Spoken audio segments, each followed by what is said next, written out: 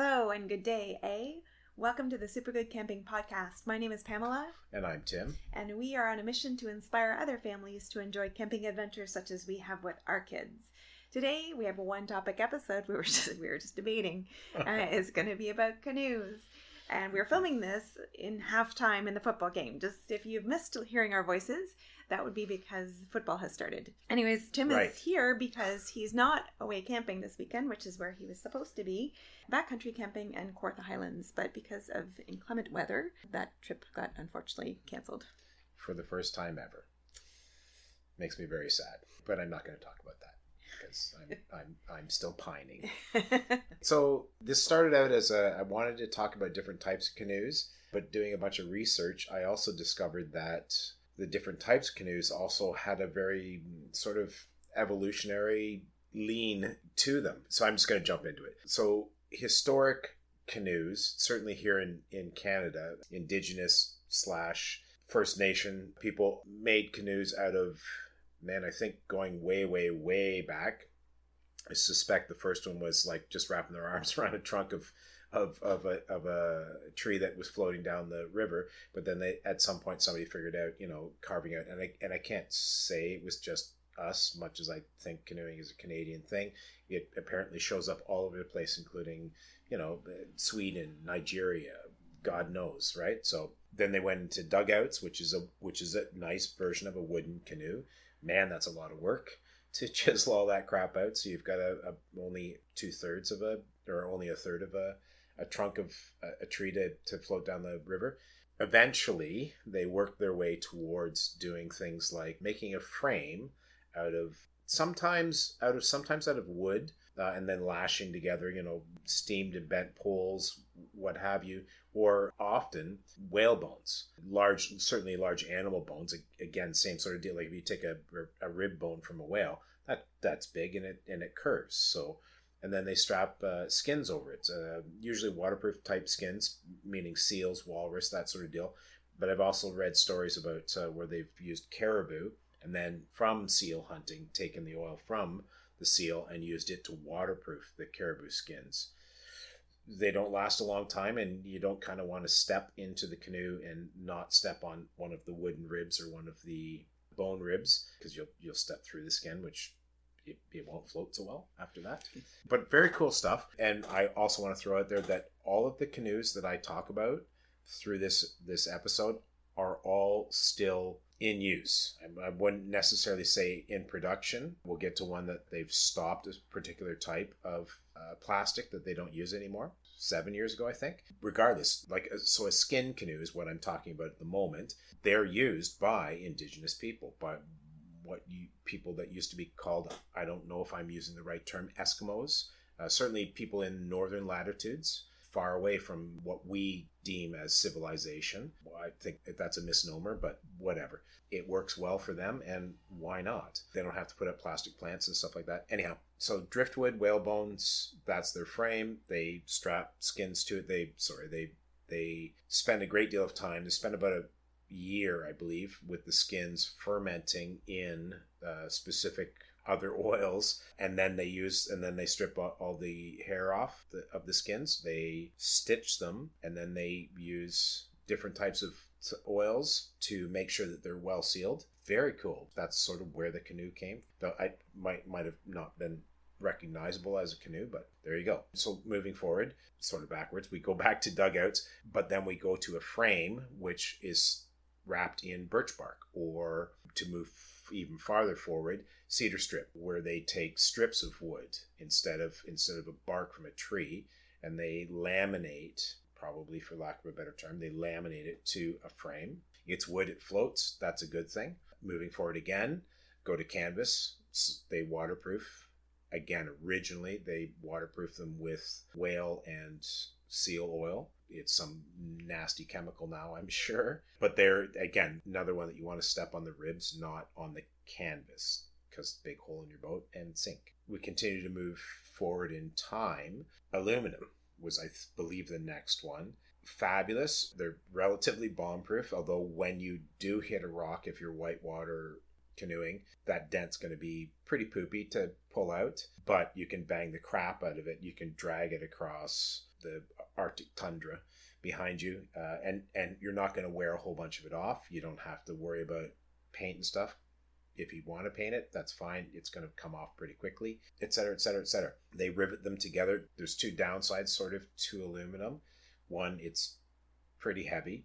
Two, you actually have to build flotation chambers into it, so you lose some of the capacity of an aluminum canoe, because should it flip, should you capsize, it's going to the bottom if you don't put flotation devices in the corners. So they build cavities either full of air, well sealed, or full of a specific foam that retains a bunch of air. They're flotation devices. Keeps it from going to the bottom. Makes you unhappy to lose your expensive canoe that way. Next, we move into fiberglass, which I have a great deal of experience with. They're awesome. They're heavy as all get out. I think our 17-footer was better than 90 pounds. I want to say it was around 93, 96 pounds. But again, pretty bomb-proof. You could drag that one quite a bit. We scratch the crap out of ours, man. We do lots of hard landings into rocks and into shallow waters. Scratched it. I buffed it out and made it all shiny at one point, and then watched it get scratched to crap the next season over a couple of trips, and went, yeah, I'm not doing that anymore. That's way too much work to make it look pretty to just trash it again. They are lighter than aluminum though, so that's a nice thing. They're less durable, but they don't dent. They kind of flex. So again, if you're doing something a little more risky than your normal straight across down a river that doesn't have rocks in it, or across a lake, they fare it fairly well. They can kind of careen off of rocks as opposed to have that dent that an aluminum one will. If you hit the rock harder than that, though, they're a bit of a deal to repair, but still, they're a nice middle of the road kind of canoe. And as far as cost goes, they're actually relatively cheap, because there's plenty of them out there now that we have plastic, Kevlar, and carbon fiber canoes out there. So plastic canoes are, they're sort of two types. There's PVC and there's Royal X. Royal X, they actually stopped producing, don't hold me to it, I want to say it was around 2015, something like that. It might be a couple of years after that. I know they started to pull it off the market. My understanding from whitewater guys, they are the bomb. They're the canoe of choice. They flex, they don't break, they don't weigh a ridiculous amount. So Adam Schultz, I've mentioned before, is an amazing author who does insane treks across large tracts of unpopulated lands for many months at a time. He had a Royal X canoe, if I'm not mistaken, for one of the books that I read, where he trekked across sort of the bottom of the Arctic Circle kind of deal. I think it's called Above the Tree Line or Above the Trees, something like that. He dragged his canoe. He's one guy. He's trying to carry a pack and some insane amount of weight. He literally dragged the canoe, and it made it. Like, think about all the wear and tear on spending 3 months going across everything, whether it's bramble bushes or rocks or even sandy beach. Sandy beach is a whole bunch of very tiny stones wearing the crap out of the bottom of your canoe. Royal X is bomb proof, but there must be, I didn't bother to spend the time looking into it, but there's a reason that they stopped making it, and I suspect it was a pollution issue or something. I don't know. PVC is the other one. So if you've ever heard of, they have canoes that you can pack up and throw in your trunk. I know that sounds a little bit crazy, but they're folding canoes. You can unfold them. There's specific braces and stuff, and they're sheets of PVC. Again, they're fairly delicate in that sense that they're little bits all sort of screwed together, but they're lightweight and they fit in places. They still make those, so that's cool. They have, just as a side note, they have inflatable canoes. Some of them are based on a PVC. I'm not a scientist and know all the things that go to making up the plastics. I know that there is a rubber compound because it has to have way more flex than PVC does. But there you go. And now we move on to sort of the more modern day, and certainly at this point, the holy grail of canoes, Kevlar and carbon fiber. They are different types of canoes. The serious bonuses, we just went from a 17-foot fiberglass Scott canoe that was, it was 90 some odd pounds. We're now in about a 40 43 or 45 pounds, 17-foot Kevlar canoe. It's half the weight, man. Like less than half the weight. It's so much nicer. It's a very different canoe to deal with, and it takes I have to change my paddling style to match it, but what a world of difference.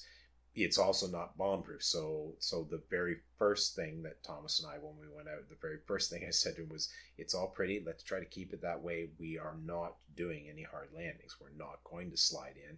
I'll get out and get soaked up to the knees. That's how this is going to play. Otherwise, the stupid amount of money we just paid for this canoe, we're not going to have that canoe in 3 years. Whereas that fiberglass one will last for 20, 30, 40 years easily. Super light. They are quite durable, but they do abrade easily. They do scratch easily. You have to spend the time and potentially the money, depending on how you want to go approach it, to repair them. You can't let it go. Carbon fiber is potentially slightly lighter and more durable, although they often mix Kevlar in with it. It has better rigidity to it, so it holds its form better. And it's often used as part of the framing. Going back to when we started talking about skin-covered canoes, the framing would be wood or whale bones. Historically, again, progressing from there to now where we're talking about ones that are, engineered by scientists, you seldom find wood frames anymore. Not that you don't, it's seldom. They're usually a form of aluminum or carbon fiber. The Kevlar works well as a skin, doesn't work well as framing. Carbon fiber is, strength-wise, is crazy. So, but you pay through the nose for it, just saying. So they used to be cheap. They're really expensive now, but they're way lighter now. Well, it actually not true. The skinned canoes in a hollowed out whalebone would be lighter than our Kevlar or carbon fibers now. They just don't last as long. They only last maybe a couple of seasons. And again, you can, in a Kevlar or carbon fiber one, you can step on the hull as you're stepping in and not worry about the ribs. That will play out poorly for you if you have a skinned one. That's it for us for today. That's all you need to know about canoes. That's paddles next time. Paddles. We'll talk about paddles. The details about paddles that you need to know. We're from supergoodcamping.com. Please do connect with us on all the social media. We are on Instagram, Twitter, and Facebook. And our website is supergoodcamping.com. I'm Pamela. I'm still Tim. And we'll talk to you again soon.